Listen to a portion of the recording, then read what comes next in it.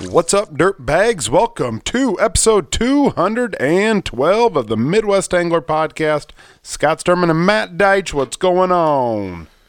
Just enjoying the sunshine that we've been getting lately. God dang it, I like it. But Friday, it looks like we could get some more snow. At least we need it. We need it. At least I could start to see my lawn, so I was gonna say, get that covered. I mean, it's like, what is this green stuff? I actually have plants. Eyesore. I actually have plants outside that are starting to grow. The bushes around our house. It's like, what are you doing? When it's crazy, along my driveway where the snow melts throughout the day, like every day about 8 inches of snow melts down and there's 8 more inches of actual grass showing. And underneath that snow, it's green.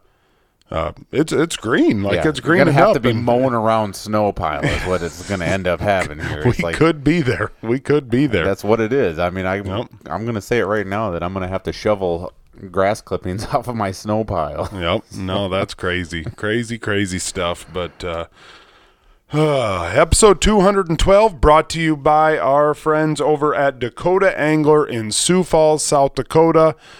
Stop in there, talk to Todd, Josh, Nick, and all their awesome workers. They've got the best selection in all of Sioux Falls, all of the tri-state area, and line counter reels on sale right now. They've got a lot of they have a lot of reels on sale right now. Some of the spinning reels, I think that I saw a Daiwa Tatula, one of them I think they're $50 off or something like that. Well, that's substantial. So, yep. There's a lot of them. I was looking the other day on there, because you always got to just go on there and shop around. You were going to give me an Easter present, weren't you? I didn't want to ruin the surprise, but I'm sorry. I'll be surprised either way. But what a place to get Easter presents. Oh yeah. I mean, go up there and it doesn't matter what you get. You're never going to get anything wrong for a fisherman. No. Get a bunch of gift cards, throw them in some plastic eggs. Yeah. Hand them out to your favorite podcast hosts, and that's the true way Easter was meant to be celebrated. A lot of their clothing too. I mean, is it? They got a lot of clothing up there now that's starting to come out. They've got those Blackfish Rage boots. I know, and I've heard I'm going to make a pair of mine. I've heard that they're getting hard to find. So no kidding, they're so popular right now that there's talk that they might be. If you want them, now's the time to get them. We should buy a bunch. We should buy a bunch of them, hundreds of pairs, and keep them down here in the podcast Beat Lab. And then sell them to... Autograph them and sell them. I mean, we could do it anyways. We could go up there and you could distract Todd and Josh. That's not a bad idea. I mean, I guess who has better handwriting, who has a better signature, but you distract them for a while and then I'll put my autographs on them and then then I'll distract them. And you think we should each sign each boot, or do you get the right side and I get the left side, or how are we going to do that? You got to have it on both. You think so, huh? Yeah. Okay, yeah.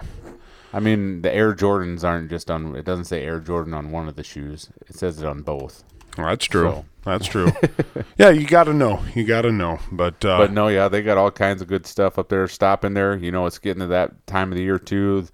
If you're going to start pitching some jigs with some minnows on them, stop in there, get your minnows while you can. Yep. So. No, it's crazy. I talked to my buddy Top today. He was over at the Iowa Great Lakes, and on the lake he was on. There was still side-by-sides out there, and it's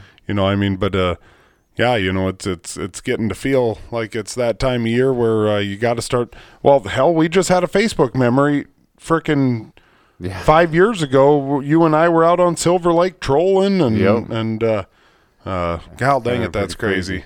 But it's a different year. And whatever. Start getting your open water stuff over at Dakota Angler. If you can't make it in there to the store, you know the drill. Code DIRTBAG at checkout. Get you a little extra savings and make you a happy camper. And again, the fast delivery is just unbelievable that you get from there. Order it one day. If you live in the tri-state area, you will have it tomorrow. Yep. If you order today, you will have it tomorrow. So definitely, So do it. Yeah. Do it. Test our theory. If you're listening to this right now, go on there, www.dakotaangler.com. Use code DIRTBAG, and I'm just going to tell you right now, you're going to have it tomorrow. Exactly right. Yep.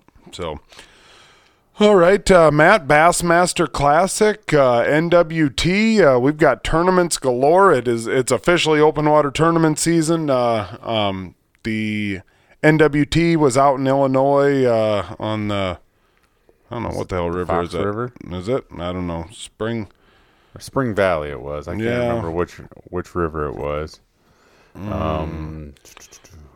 Hold on. I downloaded something. What do we got here? We got notes from Spring Valley, Illinois River. The Illinois March River. 21 and 22. Local pro, JJ DeBernardi, which is lots of fun to say. Say it 4 times fast. DeBernardi. Is it DeBernardi or DeBernardi? What do you think? DeBernardi. You think it's DeBernardi? I think it's DeBernardi. Okay, well, say it 4 times fast. DeBernardi. See, can't do it. You just told can't do you. it. At least Yeah, I tried. Yeah, you didn't have it. Yeah, I know. I'm not a fast talker like you. Yep. Pierre, South Dakota's Dwayne Jelm coming home in second place. Mark Kortz, Harris, Minnesota, coming home in third. The JJ DeBernardi. Casting 3/16 ounce half-cocked custom jigs with Berkeley ripple shads. Whatever. Brian Bashore, Sioux Falls, South Dakota, past guest, cracks the top 10. There was there was quite a few of our guys right on up there. Walleye Will Pappenfuss fishing his first NWT tournament. Came in 19th. 19th, yeah, that's a good showing for him. He's got to be happy with that. 857 fish caught over the 2 days, and averaging 1.65 pounds. And I don't know. I think. Do you follow this John Balla? I don't know. Like he puts together these deals right here. If you look over at my phone, yep. Like all the statistics, just neat little storylines and whatnot, and every single one. Like he is the dude that probably gives more coverage to the National Walleye Tour than what the National Walleye Tour gives to the National Walleye Tour. I was going to say he's not even affiliated with them. Maybe he is, but he does it on his own personal Facebook page. Well, yeah, then he should be because, like you said, he does a lot better with coverage than what they do. So if I'm a professional walleye fisherman, I'm starting to get pissed off. Because, I mean, you're investing $100,000 into your brand new boat. You know, you're traveling along to get to, like, why cannot professional walleye fishing just even get a little bit of coverage? Right. A little bit of freaking coverage. Something. It's embarrassing. I said it before, and I'll say it again. Like, there is Cub Scout fishing derbies on local ponds that get more freaking coverage than what the NWT does. It's garbage. I agree with you. I mean, I'm telling you right now, it is freaking grade A hot garbage. The coverage that the NWT guys get.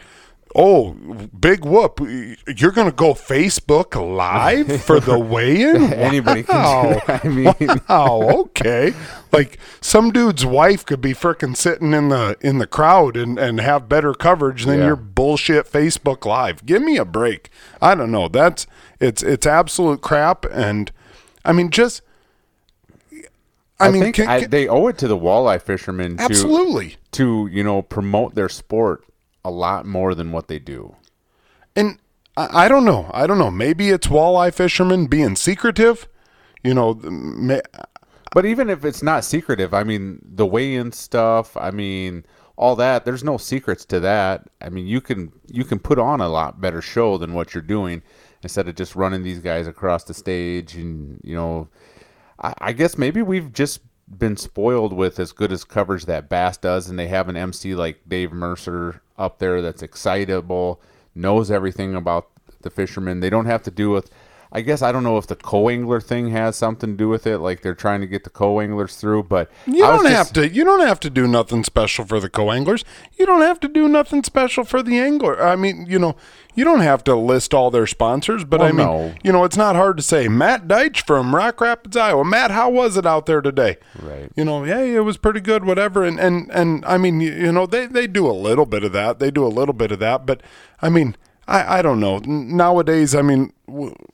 Do you think? I guess I've never been. You can get cameras in boats. You can give me live coverage throughout the day on NWT.com. You can give me something. Yeah, I mean, something. You don't need to give me Bass Track. You don't need to give me Bass Track. I mean, I don't think it's crazy that on day number 2, you kind of pick your heavy favorites and they get a camera boat in there.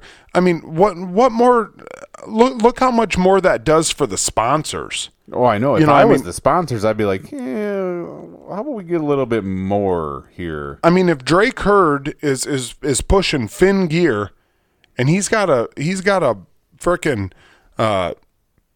camera in his boat all day, and he's using his live sonar, pole mount off the side of his boat, and people are like, what the hell is Drake Hurd using? They're like, man, that thing looks slick. That thing looks strong. Like, that's the real deal. And Drake's like, hey guys, come buy them, fin gear, whatever.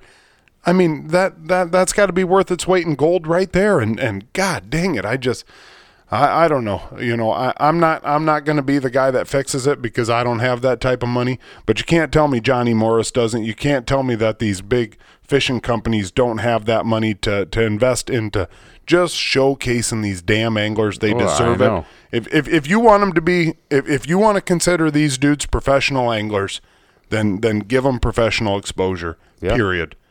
That's for sure. I mean, and they had a great opportunity this weekend with just the whole story. An incredible story. This J.J. DeBernardi, his tournament angler, passed away of COVID a couple years ago.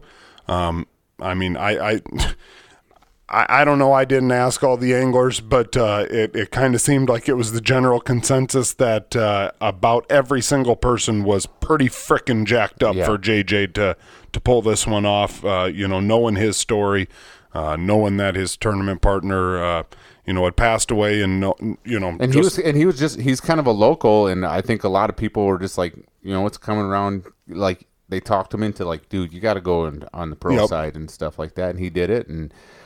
Some of his story was like his first cast of the day. He caught an 8-pounder, yeah, and it was just like wow. And people were like, "Oh, was that on this?" Mike Hansen was his fishing partner. Was that like on his spot? And he's like, "No, actually, he was pulled up to the lock to lock up, and there's 2 big barges in there. So instead of sitting there waiting for him, he's just like, well, I'm just going to run over to this spot and make a few casts and see if I can't catch a bonus fish." And fired it off. First cast, it's just kind of like boom. Got it. It's just crazy, that whole story. And I don't know. They fishing needs those feel good stories, right? And why couldn't you do that? I haven't seen any videos from like the weigh-in of the moment that like he found out.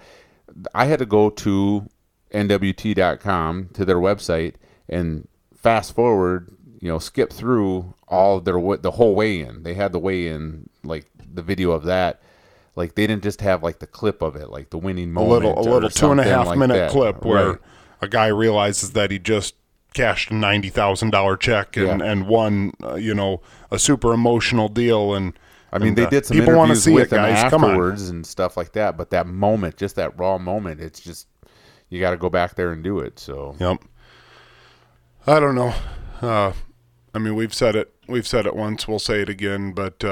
I don't know. It's just disappointing. But kudos, really disappointing. Kudos to the coverage that Bass provides. I mean, and I guess maybe they're just more on. What the hell do we got going on over here? I got something in that egress window over there, Matt. Something jumping up and down at us, looking at us. I hope to God it's a possum. You see it? You see its head? I swear to God, it's a freaking pheasant or something. I don't see no. Oh, I just saw something move. There is something in there. I hope to God son, it's a possum. God dang it, if it's a frickin' skunk. Here we are down here in my basement. In the beat lab. Looking dead across. Oh my God, it looks like a kitten, man. Oh my God! No, it's a pheasant. It's a pheasant. It's a rooster. God That dang, is son! I crazy. told you, man. I told you. If there's one thing I know, it's. You know what? I've got this pheasant mountain down here. Okay, hold on. We're gonna. I got to go over there and I know give this you got to shot. get the You video. commentate this. Okay, it is. Look at it's looking in here. That is definitely a pheasant. The way I it's know. walking back. All of a and sudden, I forth. looked over there. I was like, "What in tarnation do we got going on here?" How did that thing? Are you sure that looks like a cat tail? I don't know, man. The verdict's out. You got to sneak over there and get this thing on.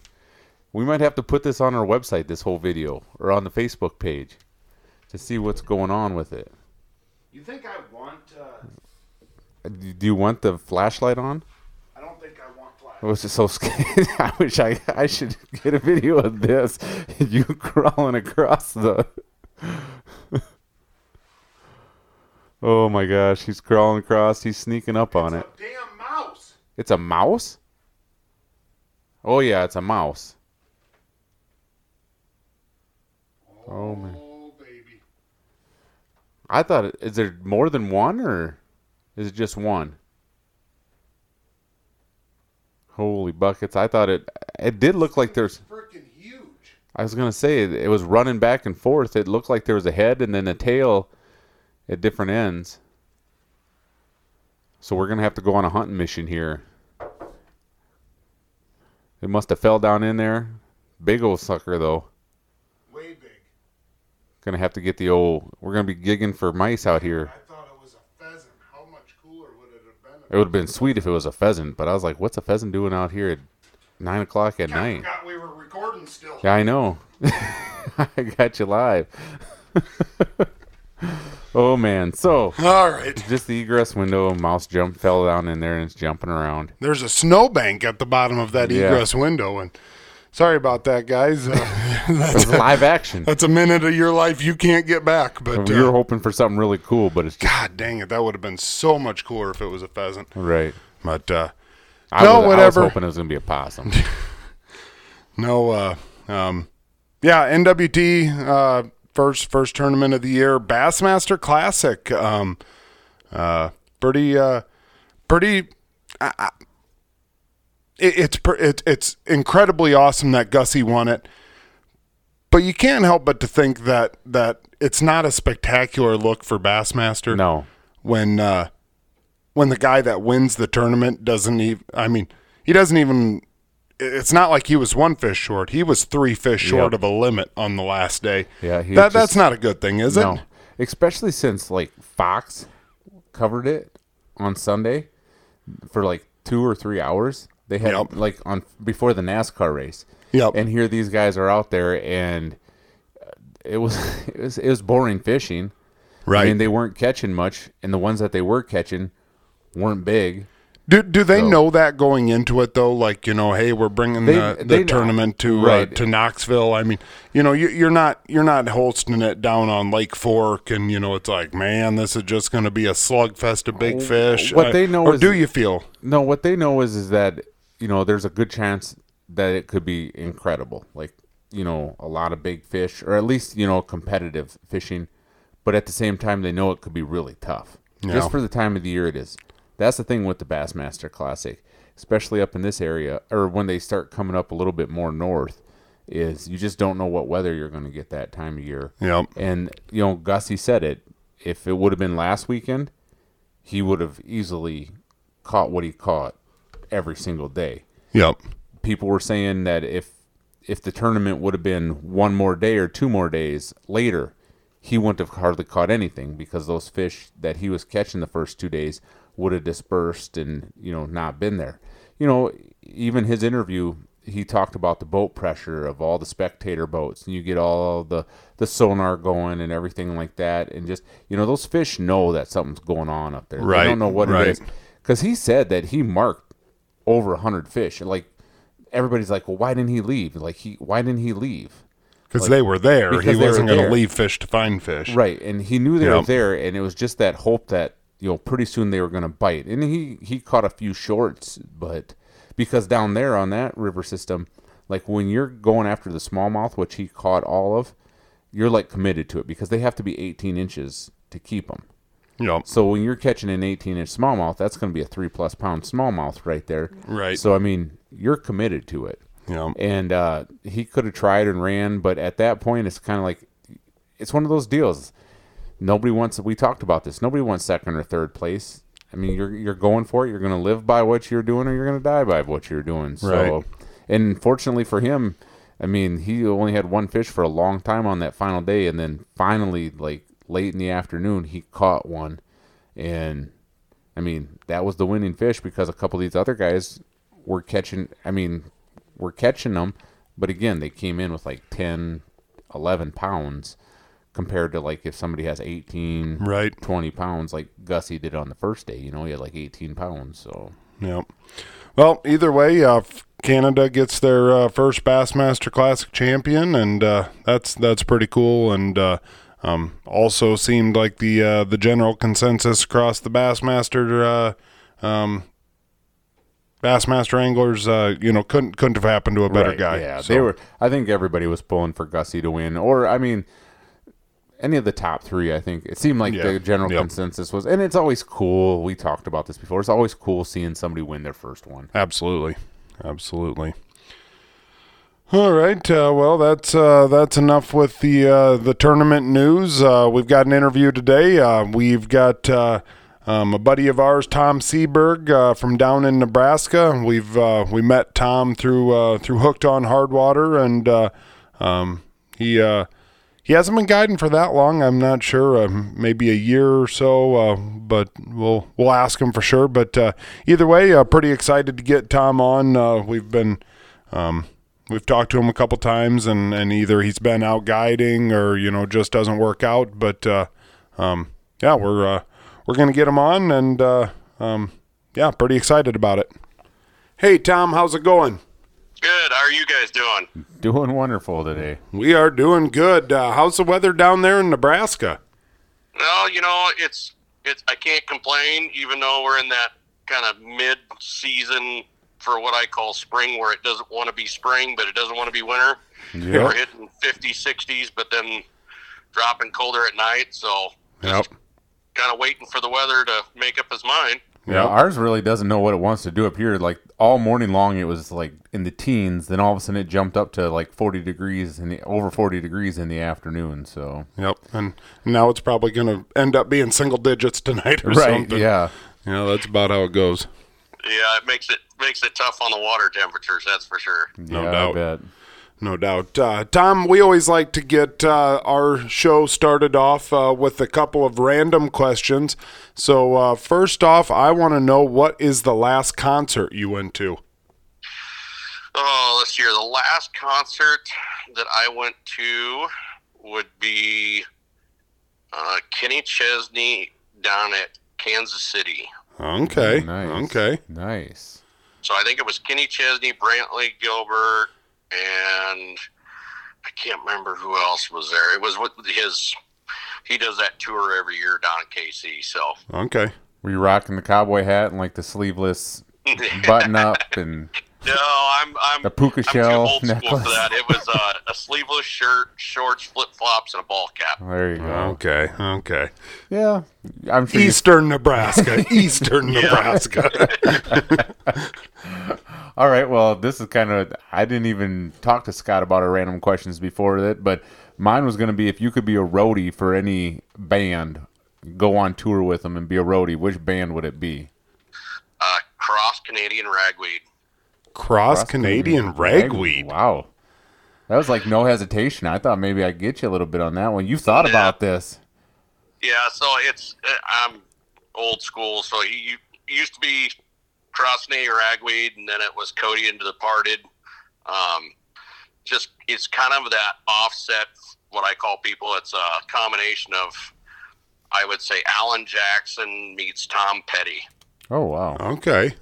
So maybe you already have. Maybe we just learned something new about you. His application is sent in. He's waiting to hear back. yeah, I'll probably still be waiting a long time. Okay. How do you order your steak, Tom? Medium rare. Okay. Oh, yeah. Fair enough. We can go with that. Man, we were out at Hooked on Hardwater. One of our buddies ordered it, medium well? And we all kind of looked at him like, What's up with that? But Yeah. no, he had a reason for it. So Did he? You didn't make him go to another table? I let him know I didn't trust him anymore. we said this isn't Canada. This isn't northern Minnesota or Canada where we're playing hockey. We said Freaking Al Qaeda. That always makes me look at people like, what did you just say? Yeah. All right. Now, Tom, we talked a little bit about the weather down there where you're from. Let the listeners know where is it in the world you're from? So I am Utan, Nebraska, which is west of Omaha by, I'd say, 40 minutes. I am in the center east part of Nebraska, was what they would call it. Okay. Not too far from the Platte River. A lot of people know where the Platte River is, so that kind of helps people identify where I'm at. Now, if somebody said, if say you pulled into a gas station, middle of South Dakota somewhere, and your buddy said, "Yeah, this guy's from Omaha," do you take offense to that, or are you all right with getting told or having somebody say that you're from Omaha? No, it's one of those things that if you say Utan, people kind of look like, okay, is that an actual city or making that up? So I think that's a peninsula. That's Yucatan. Yep. Yep. It's a small town, 1,300 people. So okay, all right. Okay. Now, did you grow up in that area? No, so I originally grew up in Council Bluffs, Iowa. Okay. all right. So Transplant. yeah. Well, it's Not too far. No, but I mean, still had to change license plates. Right. Oh yeah. Yeah, and then the driver's license. So then I had to have a Nebraska, even though I'm a Iowa Hawkeyes guy through and through. So Yeah. Well, you know it. So And some people are in for winning, and some people aren't. Yeah, that's right. Yep. Well, you fly an Iowa flag down there in Nebraska, or would they try to burn down your house? So, quick funny deal. We got Iowa Hawkeye, like little, I don't know, like the little decorative flower flags that my wife buys and puts on the flower beds out of the house and outside. And I got some neighbors that are pretty diehard Nebraska fans, and every time I turn around, they'll pull the flag and put it in my backyard instead of the front yard. Okay. Well, they're good sports. I was going to say some good neighborly fun. Yep. Oh, yeah. It's just all out of fun. Yeah, that's good stuff. So did you start fishing when you were living in Council Bluffs, or when did you start fishing? Well, so kind of a unique deal with me. My folks bought a piece of property in Bemidji, Minnesota, about when I was a year old, and then we started going up there when I was 2, and then we stayed at a resort off of Lake Plantain and Jeanette, which a lot of people, unless they're familiar with Bemidji, they really don't know where that's at, but it's all part of the headwaters of the Mississippi River systems. And so we would spend, as I continually get older, I think by the time I was 9 or 10, we would spend 4 to 6 weeks during the summer up there. And of course, then we'd go up during the early spring, open it up, go up late fall, close it down. So, Yep. So spend a lot of time up there then. yes, a lot of time from basically fishing lakes like Cass Lake, Leech Lake, Mille Lacs. There's so many. It's mind-blowing how many lakes there are that at one point in time in that area I fished with my dad, or when I got older and could drive, just would go to them. So What do you think would be the most bodies of water you fished in one day up in that area, since there's so many of them? I know we fished 6 in one day once. Yeah, Wow. that's just crazy.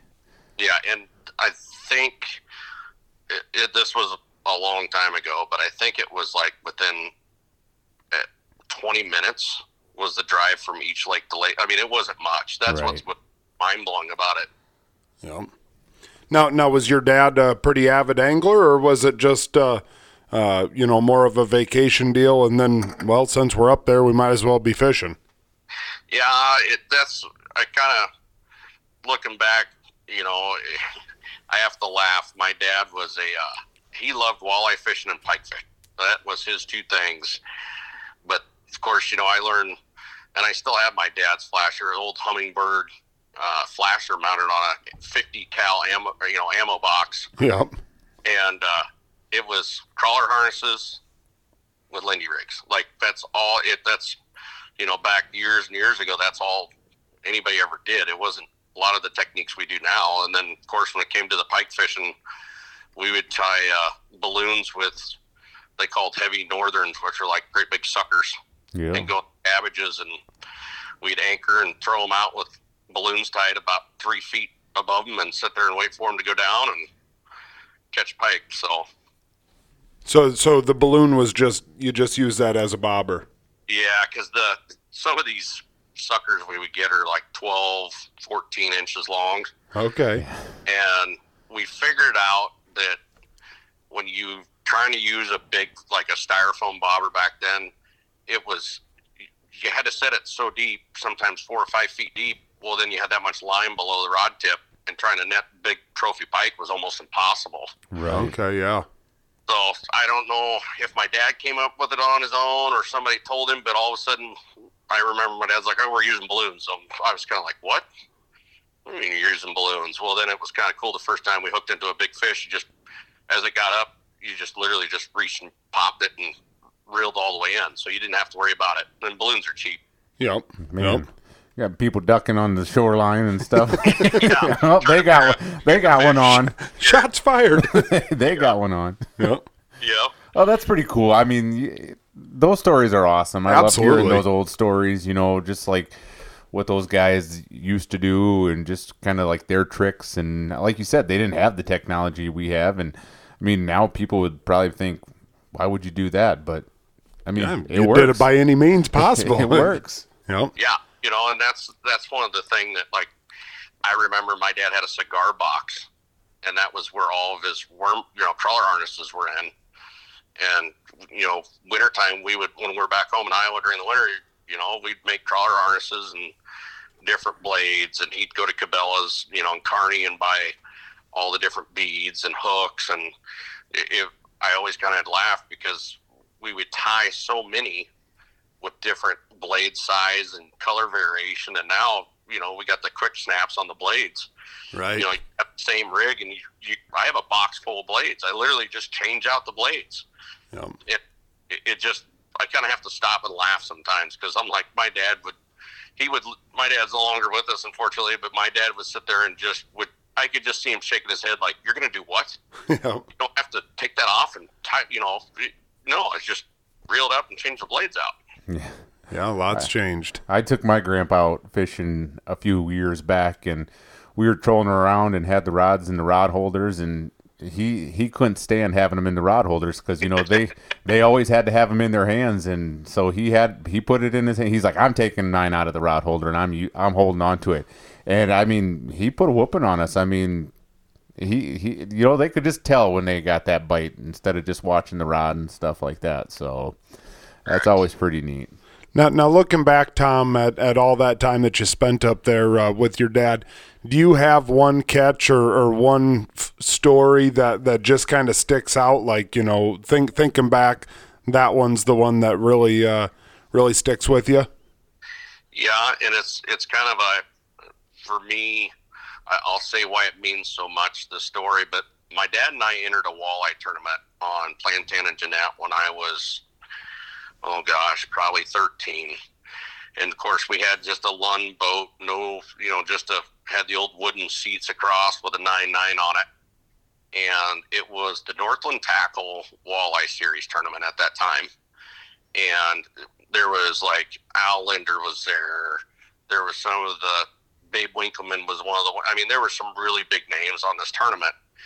And I just remember like looking at these boats. Now, mind you, we're not talking today's boats. We're talking just like, a big tiller boat, and that was just unbelievable. And looking at seeing all these guys with their jerseys, and just, it just being mind blowing. And my dad and I, we weighed, we only had our 3 fish, and we were way under. And I'll never forget, Al Linder actually was like the tournament director, almost didn't act like you wanted to weigh the fish because everybody was going to be beating us by so much, and he's like, no, they paid, you weigh their fish. And we weighed, and we were so far down, but there was a big kind of dinner afterwards, and we got to sit in the same area with these guys. And I remember just looking at them and just watching and just kind of being in awe. And so it was something that stuck with me, and it also stuck with me as far as somebody that is in the industry that still was so humble and remembered what it was like to still be just fishing, even though it was a tournament. The way he was like, nope, they paid, everybody gets treated the same. Yep. Yeah. And it was, just this last year, my son and I both got staff for Northland Tackle. And that just, everybody's, somebody's like, well, I get asked sometimes which ones do I, mean the most to me. And that one means the most to me just because that was the first legit walleye tournament. And then here comes around quite a few years later, I'm actually staffing for a company that used to hold those tournaments up there. Yep. Yeah, that's pretty cool. Yeah, very cool. No, now, Tom, you mentioned you mentioned Northland Tackle there, and I think we'll quick give you a second. You staff for a number of different companies, don't you? Correct. So it's anywhere from like Stryker, JT, Cold Snap, Markham, Lakewood, and then for the hunting side, Sitka. I always say I'm pretty blessed. I have the biggest thing that I think has helped me achieve those is just my continuing connection with the youth and the outdoors, and it's not hard for me. I have 6 kids, so like spending time in the outdoors with kids is just something that just comes naturally. Yeah. Yep. Now you do some guiding, not only guiding your kids, but guide for clients, correct? Yeah. So I have Tom's Guide Service. I started it 8 years ago, and started it part-time, would do the weekends, and during, if I had some time, I'd take another couple days off and do different things for, people if I could. And then it'll be 2 years. I worked for the city of Utan as a superintendent, believe it or not. And my wife one day was, the COVID was going on, and my wife's just like, I think you just need to just do this full time. And I was like, well, I am working full time. I kind of was like, what are you talking about? And she's like, no, I'm guiding. And I looked at her and I was like, you serious? And she's like, yeah, you're doing really well with it. I don't see why you couldn't do it full time. I'm like, well, I can. I said, it's just that's more involved of different traveling and different time away from the family. But I said, yeah, I can do it. You don't got to twist my arm. Yeah. So that was how I kind of went from punching a time card to punching my own time card, which I have zero regrets. It's, there's something to be said about a business owner. When you run your own business, there's perks and there's also downfalls. You don't have the constant, when I worked for the city, I knew what I got paid every week. Now depending on weather or, different things that go on in this world dictates now what I get for an income, which I still wouldn't go back to where I was before. Now, I mean, it has to have a little bit of a challenge just being where you're from. I mean, I guess I've never been, I've been through Omaha, but I don't know that I've ever been around the Utan area. When you first got into it, were you thinking just sticking around that area right there west of Omaha, or did you know that you were going to have to head north if you wanted to really make a go at it? Well, I knew, so I did a lot of research, and with my guide service, the insurance that I ended up taking out to be fully licensed as far as I'm concerned, because unfortunately a lot of our states don't have like a legit license where they say you have to have a certain insurance, everything. I'm actually what a lot of people would call bonded insurance. So I can do corporate outings. I can have covered up to 20 people at once underneath my insurance policy. Okay. And when I was looking, I always had people going, man, when you're up in South Dakota or wherever, you do so well, I'm going to hire you. And I was like, okay, well, if I'm going to do this, the only way that I could see me gaining traction and being something a little bit more unique was, I'd do my home base, but also then do trips up in South Dakota, Western Nebraska, McConaughey. I've even been asked a time or two to go down into Kansas. I actually just had a request for a guy who wanted me to take him spoonbill fishing down in Oklahoma, and we do so much different hunting and fishing that it's worked out actually really good for the company and for myself to be not stuck. As what, when I say stuck, is not always a bad thing, but I don't have a home body of water where that's all I guide. And with what I do, it brings different challenges, but I also like the fact that I have the ability with how I run my guide service to be able to tell a client, hey, if you want to really go after walleye, we can go up to Yankton, or we can go to McConaughey, or, I put on a lot of miles of travel, but I also offer kind of a wider spectrum of the different fish and different lakes that I fish on.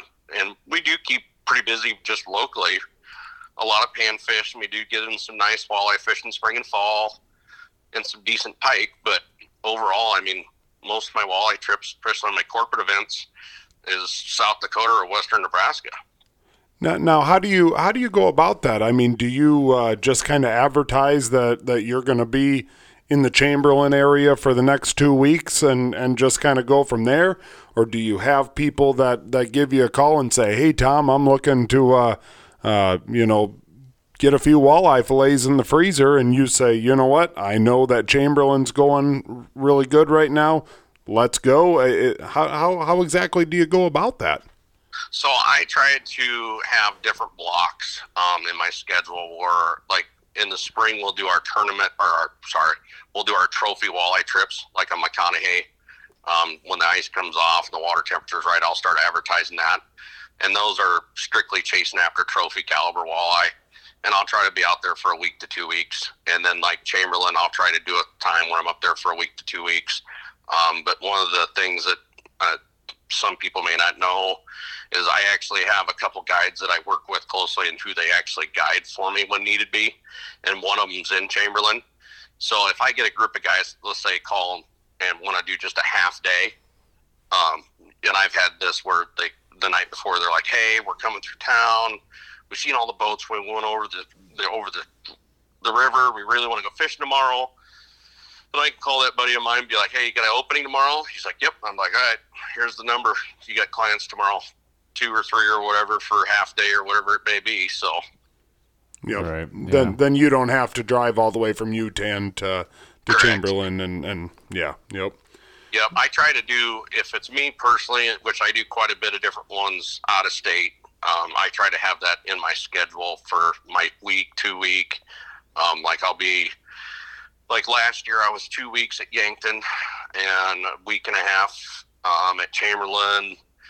This last winter I was up at Bitter Bay for almost 2 months this winter. So yeah, there's if somebody had some stock that I could buy in fuel, that would really help me back, I think.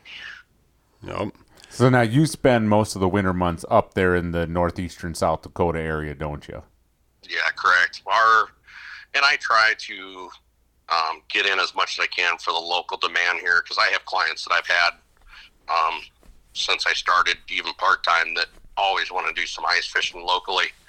But our ice season is just varies so much, and it's so unpredictable that it's really hard to get a schedule and book. And that's like, I've done quite a few 2-week trips. Okoboji, Iowa, mutual friend of all of ours, Chad Lorth, helped me out on some of my big corporate events where I'd bring 15 to 20 guys for a corporate outing. So yeah, it's just kind of at times I think some people look at me and be like, you're crazy. Like, that's just got to be a nightmare. But it's really, it fits for what I do. And I love the fact that I can work a solid 2 to 3 weeks away from home. I can come home. I take a week or 2 weeks even off. I pick up my kids from school, take them to school. You know, it works. Yep. Yeah. Different people need different things. Different families work different ways, and if that's something your wife's good with, and when you come back and you got a week, 10 days, 14 days, to do nothing but that, it's really no different than than having your weekends. Yeah, and my wife usually does not. The only time she gets real angry when I spend a lot of time away from home is when I haven't taken her fishing. That is key. My wife, I'm thankful enough, she loves the outdoors also, and I always get one of those looks. It never fails that, especially the springtime, I've already done 4 different outings for guide trips, and I know today she's like, so when are me and the kids going to go? And I'm like, yep, okay. Yep. She outfishes you, doesn't she? Oh, yeah. Yeah, I knew she did. Between her and my son Jake, I bait hooks. I bait, change lures, drive the boat. I'm fine with that. Yeah, you want to be a guide, then you do guide things. That's right. The only difference is now it's for free. Yeah. And it's just that way I keep out of the doghouse. I was going to say, and that's priceless. Yeah. So, your ass it is. That pays way more than the other. Damn right it does. Yep. So what's your like favorite destination that you go and guide at? I would have to say McConaughey. Oh yeah. And there's just so many different techniques that you can chase big walleye there with, and not many people talk about the big smallies that are in there. And it's the smallies. A lot of times when you're fishing for smallies, you'll catch into some really big catfish with like bait blades, square bills. It's unreal that you'll be having a square bill bounce off of rocks and a big old catfish hits it, and you're just like, what? It's so. I kind of like that whole point that when you're fishing for them, you're not going to just catch them. I mean, right. You could even get a big walleye at the same time. So, and it's unique. It is probably the most unique body of water in the state of Nebraska. I believe that. I've only fished it once, but that's a big body of water right there. Yeah, it can almost be overwhelming. Yeah, I believe that. What town do you guide out of there? So I just I'm very fortunate. I have a good friend of mine that has a trailer that he just has. It's family owned, just on the north side there, right in the middle. Okay. Yep. So I'm like 12 or 15 minutes from the boat ramp. Nice. So it's nice.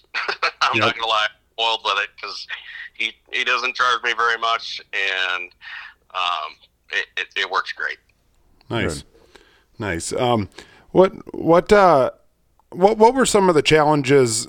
I mean, with you growing up down in Council Bluffs, I guess you obviously you were a little bit more used to fishing northern Minnesota, but these new bodies of water that you obviously have to keep hitting as you're heading up into northeast South Dakota.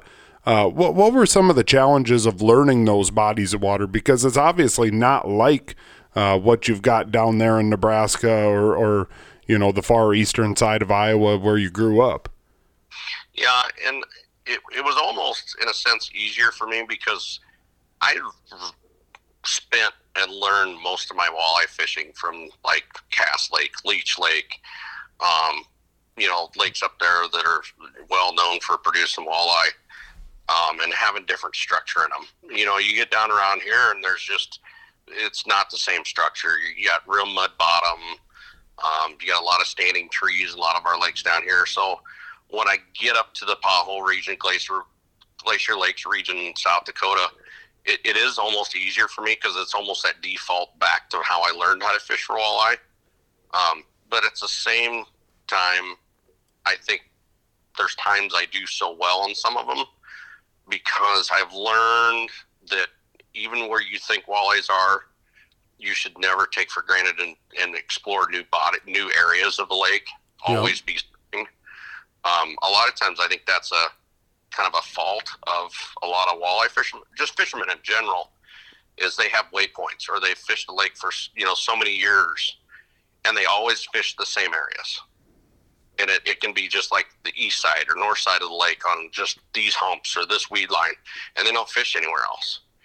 So I think there's times that I have an advantage, because when I go to those lakes, I'm not on that lake day to day, day in, day out. So when I'm up there 3 or 4 days ahead of time, before I'm going to be up there for a week, 2 weeks guiding, I'll spend just a whole day just side scanning, and just not the areas that I have marked from the last time or the last year or last 2 years. I'll just drive, and I'll just check from 2 foot to 30 foot. I mean, I try not to leave any area uncovered, because when you think you have them figured out, you will learn in a hurry that you have no idea. I mean, they are a predator fish, and they travel, and they do a lot more following the bait and different types of bait than we all probably acknowledge. Yep. Are you more of an ice fishing guy or an open water guy? I would say, it depends. So the first year I was full time, it was more open water. And then, the way I spent, like I said, 2 months this year up in South Dakota, I'll do still quite a bit of open water, but it kind of depends on my corporates. Last year I had most of my corporate bookings were ice fishing events. And we would get, the last 3 years, I guess, been fortunate to get big corporate events to where I have 4 or 5 groups of 20 that I take out, and I have different people that I know that guide, and I hire them to help me on these big events. But so sometimes it's ice fishing, and then another year it's more just people finding me and booking me, so then it's more open water. Yep. Mm-hmm. What do you personally prefer? I prefer open water, actually. Okay. Yeah, no, that's all right. It's I always hate that question, because there is a certain camaraderie with ice fishing that I truly enjoy. And for probably not everybody knows, but like, I'm with you guys up on Hooked on Hardwater. Yep. Yeah. There's just something unique about it. Anytime you're ice fishing, you can have a large group of friends, and then somebody can come by and you start talking. Next thing you know, you're all just hanging out fishing. Yep. Exactly. Yeah. I've never really thought about that, but there is a different camaraderie. You can have a group of dudes out fishing, in the boats, but you're all still kind of separated a little bit. Yep. And stuff like that. Where, if all of a sudden you're in an area and a guy's has a hot ice hole, and you can go up there and start drilling around them. I mean, you almost working as a team a lot more. Yep. Yep. And that's where, why I hate that question, because I love that aspect, but I also really like the whole being by myself at times. Like, it's kind of nice. It's the break. Like, I enjoy people and I enjoy what I do, but there's also that I enjoy getting away from the crowd too. Yep. And that's with open water is a lot of times, not always, but a lot of times, you're on a bite that's secluded off of the rest of the crowds. And it's because you just witness, eagles or whatever, the scenery, and it's with open water, it changes so much. With ice fishing, it's, oh, look, it's ice and snow. Yep. Yeah. Oh, okay, I'm drilling a hole. It by the end of the ice season, I'm not going to lie to anybody, I'm ready for open water, because it's by the end of ice season, that drill with changing batteries and just being cold off and on and propane bottles, and I'm like, okay, I've had enough of this. I am ready for being able, when I'm in flip-flops and worrying about a sunburn. You said it. You said it right there. Like, I can't wait to put on a damn pair of flip-flops. Yeah. It's like all I want to do. Yeah. Yeah. Yeah. Now, do you guide any hunting, or are you just strictly fishing? No, so last year we did a lot of waterfowl. Okay. So I think we did 37 days of waterfowl hunting. Oh wow. Yep. So yeah, it kind of depends, and that's like I said, with being able to do corporates has opened up a lot of windows for me, because there isn't that many guides that are insured. Which it's, some of your listeners may go, what? And I'm like, it's almost sad that, a few weeks ago, or it's been quite a while now, you guys had somebody on, I can't remember his name. Clint A. Yep. About having licensed guides, licensed with the state. And it unfortunately, I think too many people look at it as, I'm just spending extra money. Well, if you have somebody that is a licensed company, LLC or L Corp or whatever you want to call it, and then has the insurance, that's their primary. Like, yep. They're devoted to doing this. Yeah. Versus somebody that is, and I'm not going to say like there's something wrong with the guy trying it out and doing it part-time and just doing it 2 or 3 times a year and cutting his teeth and seeing if he wants to do it or not. But, some of these outfitters, and, we all see it. You'll see, especially, for instance, up kind of by you guys, Okoboji, there's like a dozen guys that are promoting as a guide. Right. Oh, at least. Yeah. Yep.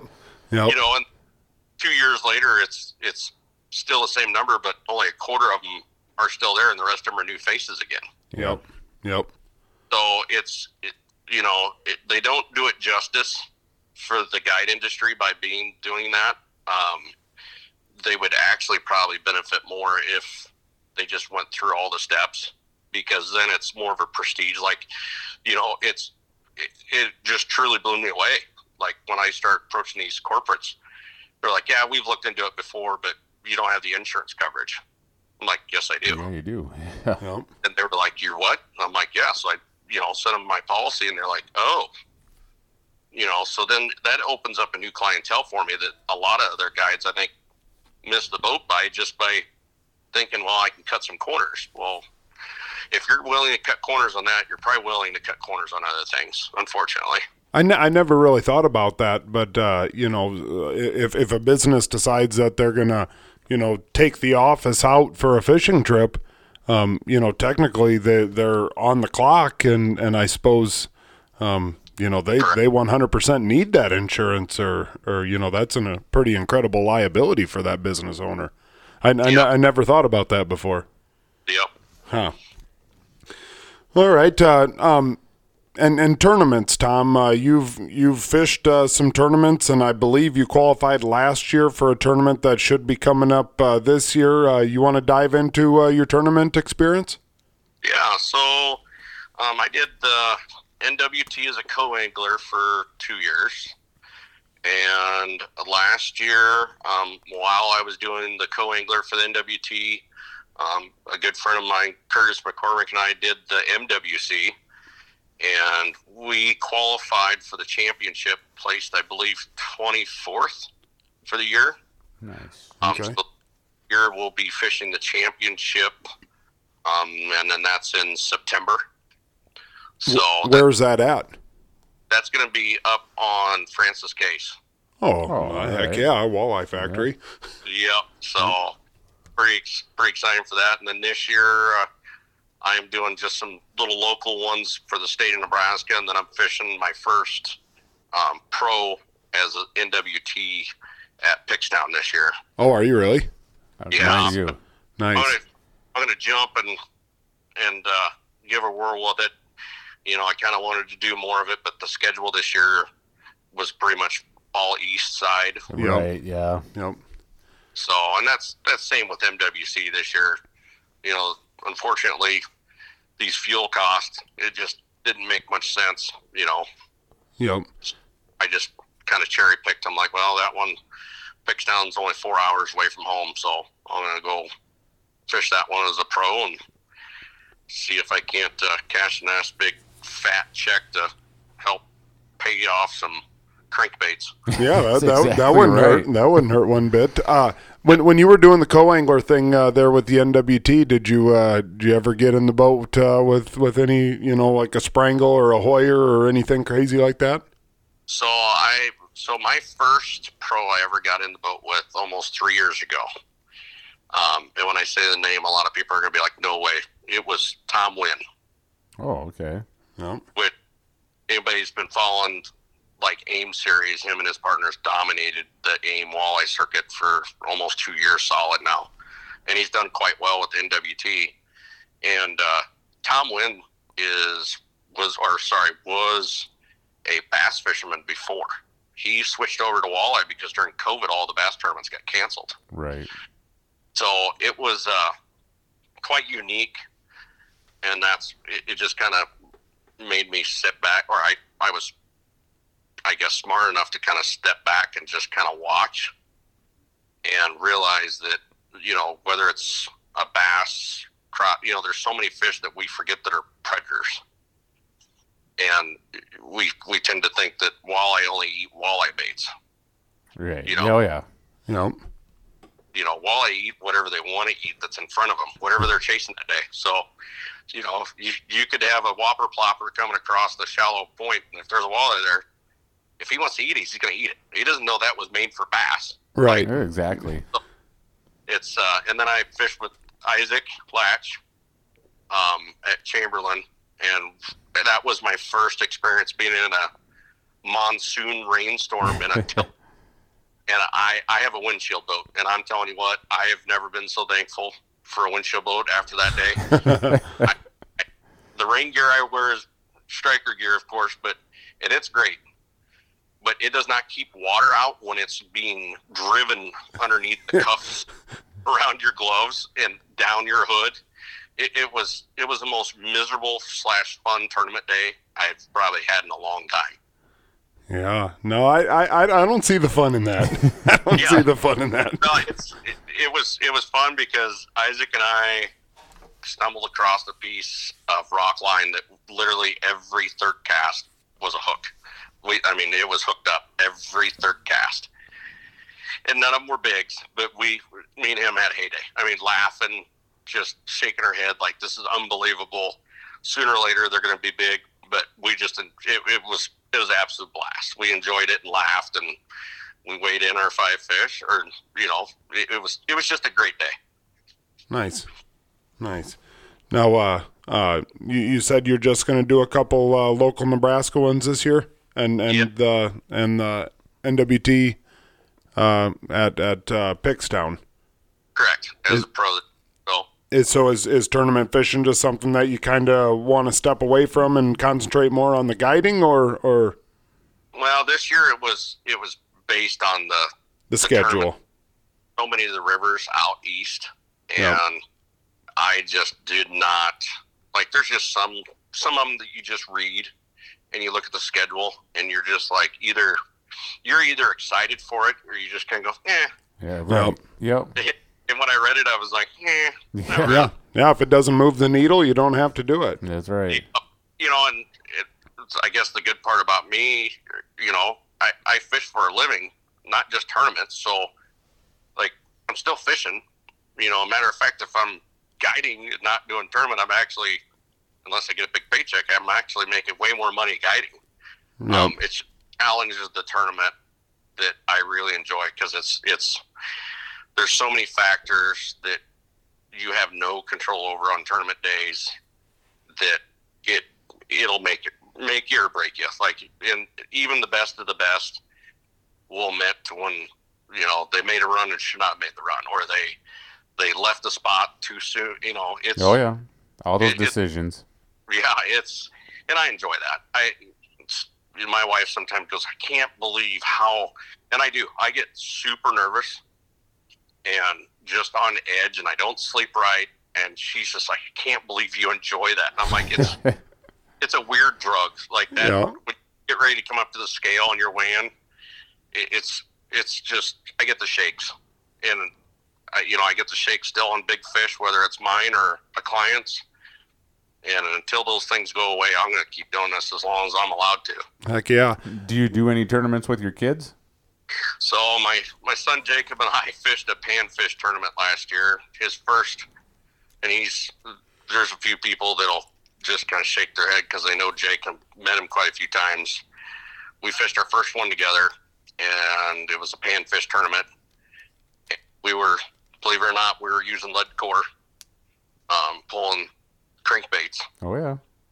And the rod went off, and he grabbed out of the rod holder, and he has these reel, and he's like, "Dad, get the net. This is a big one." I'm like, "Okay." So I grabbed the net, and sure enough, it comes up, and all you see is a mouth. And I'm like, oh. And I'm like, "Okay, don't let him shake his head. Don't, I'm trying to." I was more nervous at that point in time than he was. If we get it in the net, and Jake grabs it and gets the treble hooks out of his mouth, he looks at me and goes, "We just won this, Dad." And I go, "Jake, you can't talk like that." He goes, "Dad, let's put it on the bump board." It was just shy of 14 inches. And that was crappie? Like, yeah, it was a crop. And I'm just kind of like, I don't, you don't want to, that's one thing I've learned, a long time ago. You don't, as soon as you start thinking you want it. Oh, yeah. So I was like, we're just going to keep doing what we're doing, Jake. And it was, a pitcher tournament on a scale, and then you pick your 5 best. And I was just like, I don't know, there's a lot of boats here. And lo and behold, we beat everybody by 1.5 pounds. Wow. Nice. And as soon as they said what we won by, my son looks back at me and goes, "I told you, Dad." I just got to laugh, and I shook my head, and I'm like, great. Every tournament, we get first place. Yep. Thanks for putting pressure on me, buddy. That's awesome. No, so, Tom, I don't know. We've been going for 45 minutes. I told you I didn't figure we'd have any problem killing a half hour, but you got anything? Well, why don't you tell the listeners if they would like to get a hold of you, down in that Omaha area, or to check out when you're going to be out at McConaughey this spring, or back up into South Dakota. How do they get a hold of you? Yep. So you can always. I have a website. It's tomtomsguideservice.com. You can find me on my webpage. It has contact information, or you can find me on my Facebook page. Brand new Facebook page, by the way. Fortunately, modern technology of Facebook, I had some issues where I lost my page, so I made a new page. It's Tom Tom's Guide Service, but no apostrophe S. And then, of course, there's Instagram, there's TikTok, there's Twitter, I try to make it so that I have different platforms so anybody can get a hold of me. I try to post as much as I can on them, but I always post like, "Hey, I'm going to be out at McConaughey. If you got any need or wants to come out and fish for the walleye trips, these are the dates I'll be out there." And I always try to post different things, but more than anything else, regardless if I haven't posted that I'm in an area or not, just reach out and say, "Hey, I'm interested in going here or there." And either I will be, or I can set you up with one of my guides that are there for a day trip or half-day trip and get you handled. You bet. Nice. You bet.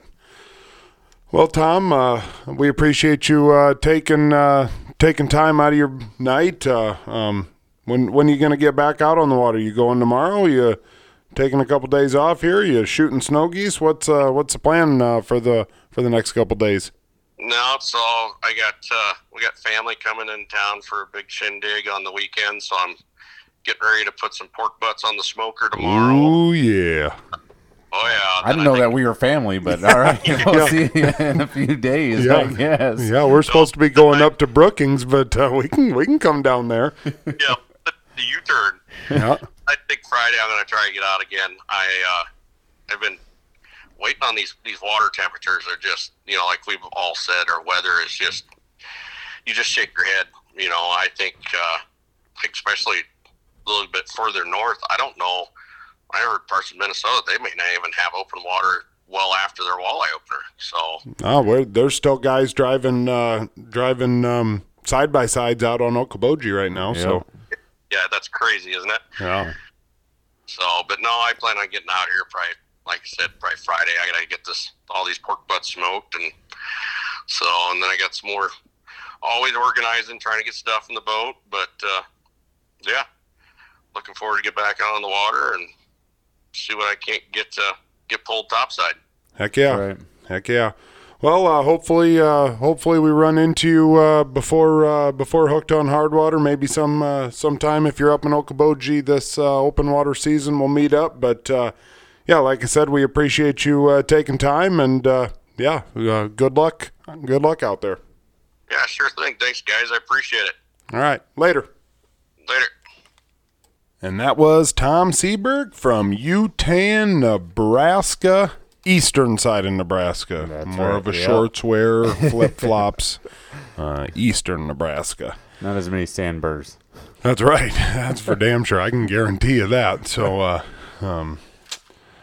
no, moving along. Pizza review this week. This is a pizza that I actually had somebody bring it to me. Oh, wow.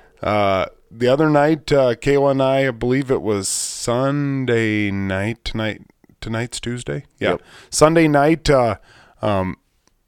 Just threw some chicken nuggets and French fries into the oven. We're kind of sitting there, and I get a text from Kayla's cousin, whose husband is a listener of the show. Our buddy Sean Bosler Concrete, Alvord, Iowa, best in the business. But I get a text message from Amy, and she says, "Hey, have you eaten yet?" And they will every once in a while shoot us a call or shoot us a text and ask us to hit up the Mexican restaurant downtown on Sunday nights and whatnot. And I'm like, damn it, anyways, just put these frickin' chicken nuggets on. And she's like, "No, I got a pizza that that you got to try." And I said, "Well, that works out." And you and I had already decided that we were going to record on Tuesday night. Yep, Tuesday night, and I was like, "Well, no, I think at that point in time maybe we were still thinking Monday night, whatever." But I said, "Yeah, I'll be able to eat it before we record." And so she brought it over, and this is a special pizza that they drive all the way down to like frickin' by Des Moines for. They've got their son Hudson is very allergic to gluten. Okay. Very gluten intolerant. I mean, like if he can barely go out to eat at restaurants because if it's even in the same vicinity, like that is something. yeah, I mean it's within 15-20 minutes and we've got puke flying and he'll just flat out pass out. Yeah, not crazy deal. But whatever the case, so they brought me over a Creasman Foods gluten-free pepperoni pizza. And cute little bugger, not super big. Probably like if you were going to go to like a pizza ranch, probably about the size of the medium. All right. Maybe even a smidge smaller than that. Bigger So than an the small. appetizer pizza for you. It's it's one that you can take down while also eating chicken nuggets and fries. You're on to something there. I will say that. The size, it did get docked a little bit on score because of size, and that's all part of it. I've given other pizzas better ratings because of it, but whatever. Creasman's Foods gluten-free pepperoni pizza. Obviously going into it, I'm a little bit worried about this crust. Gluten-free. Like, what am I really getting myself into? So it's got a Pizza Ranch look to it. That type of a crust. Yep. But it had a crunch to it. Oh, nice. And it was like really good. Yeah. Really good. I don't know. The toppings were good. Lots of cheese. Pepperonis were underneath of the cheese. I kind of appreciate that. Yeah. Not sitting up on top that go around. Very neat. Like when you looked at it, it was like whoever the hell made this took a little bit of pride in what they were doing. Like, that a machine didn't get the sauce halfway off of it. Just overall, the presentation was nice, simple, nothing fancy, but, I don't need fancy. I need good. Good toppings. I'll dock it a little bit because it was small. But otherwise, the crust actually ended up being spectacular. Creasman's Foods I believe they're out of Ankeny. We're going to go with a 7.6. Nice. We're going to give it a 7.6. It's not the best pizza I've ever had. I'm not going to say that, but it was dang good. If they sold them downtown here, buy 'em. I'd put a mean hurting on them. Good. So 7.6. Definitely Creasman Foods, Ankeny, Iowa, gluten free, doing something a little bit different. So. Matt, good news story. I'll start on this one. Last week when we recorded on Monday night, and we had mentioned that on Tuesday we were going to get out fishing. We got out with my brother and our buddy Topper, and just really, really had just a heck of a fun day. The weather was freaking beautiful. We were out over on the Okoboji chain. The weather was beautiful. We caught a piss load of fish. I mean, an absolute metric ton of fish. Not all of them were very big, but it was fun. There's an outside chance that might be my last ice fishing trip. I hope it's not, but it might be. And whatever, if it is, went out in style. That was a lot of fun. I also want to give a shout out to the Green Bay Packers. We're doing a Rock Rapids Fire Department fundraiser. Yep. And one of the fire department or firefighters' wives sent out an email to a bunch of different places to get some raffle prizes. And we got a football back from the Green Bay Packers signed by the whole shitting damn team. Wow.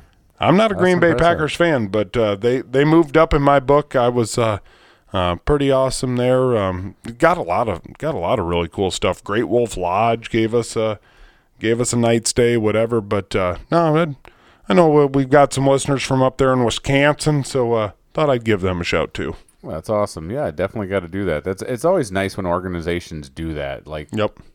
We'll send those fundraisers and stuff like that. Send those things out to fundraisers. It's always so important. I mean, whether it be tickets, memorabilia, or whatever. So. We got Sioux City Musketeers or Sioux City Explorers, a bunch of stuff from them too. So, no, cool deal. Yeah. What do you got? Mine, well, I was going to go with Will Pappenfuss finishing 19th in the NWT. That's a good news story. I thought that was pretty cool, especially, following along on social media with those guys on Snapchat and stuff. They for their first one, they had some trials and tribulations and stuff like that, and able to overcome it and come in solid with the 19th place finish out of well over 100 people in that thing. I mean, it just goes to prove. I mean, they don't call him Walleye Will for nothing. That's for damn sure. You can catch him. I think he is part walleye. So that'd be my good news story. You bet. No, that's a good one. That is a good one. We forgot to mention who the hell the good. Why didn't you freaking give me the look? I don't know. I don't know why I gave you the look. Freaking Freedom Brew. That's 2 times. The last time I get into my zone and then just freaking good news story and that's a problem. I get a little excited about the pizza. Hell, I talked about how I was a coffee snob last week. I got a bunch of messages about that. I got my buddy Kyle Hoogadorn messaged. He's a Keurig guy also, but Robbie Rembrandt messaged me and said 85% of fishermen drink coffee, 0.01 make it in a Keurig. Fuck you, Robbie. So now I have a new good news story of the week right there. Yep. You said that to Robbie. So brought to you by Freedom Brew. Yeah, that's right. Freedom Brew, Larchwood, Iowa. Our buddies Austin and Brianna, the best damn coffee shop, period. You can ask Biggie because he goes there a lot. Yeah, he even got himself a nice Freedom Brew coffee mug, but I think his wife liked it so much she stole it from him. So I think he had to get another one. And he got her one and he didn't realize it. Right.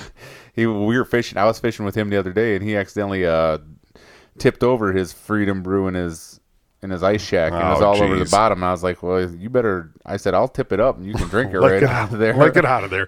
You might get a few wax runs and stuff. I know he would." Yep. So, no, brought to you by Freedom Brew. I forgot a couple weeks ago. I forgot to mention them, and man, you wouldn't believe it. I got messages like, hey, Freedom Brew quit sponsoring you guys? Nope, just me being a moron. So just forgot about them.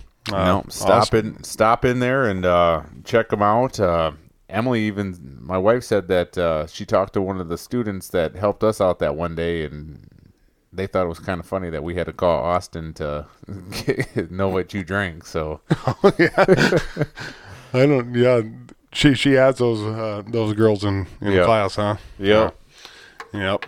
What did she ask them? Hey, did you guys help some two ugly guys on Saturday? Yeah, two ugly guys and a baby. That's right. That's right. That's us. So, all right. We appreciate you guys tuning in to 212. 212 in Brandon. Great place to eat. Also, they don't sponsor us. Just thought I should say it. Whatever the case, thank you guys for tuning in. If you can, hit the subscribe button, hit the like button, hit whatever the hell it is on your podcast playing app, and we appreciate you guys. We will see you next week on 213. Later.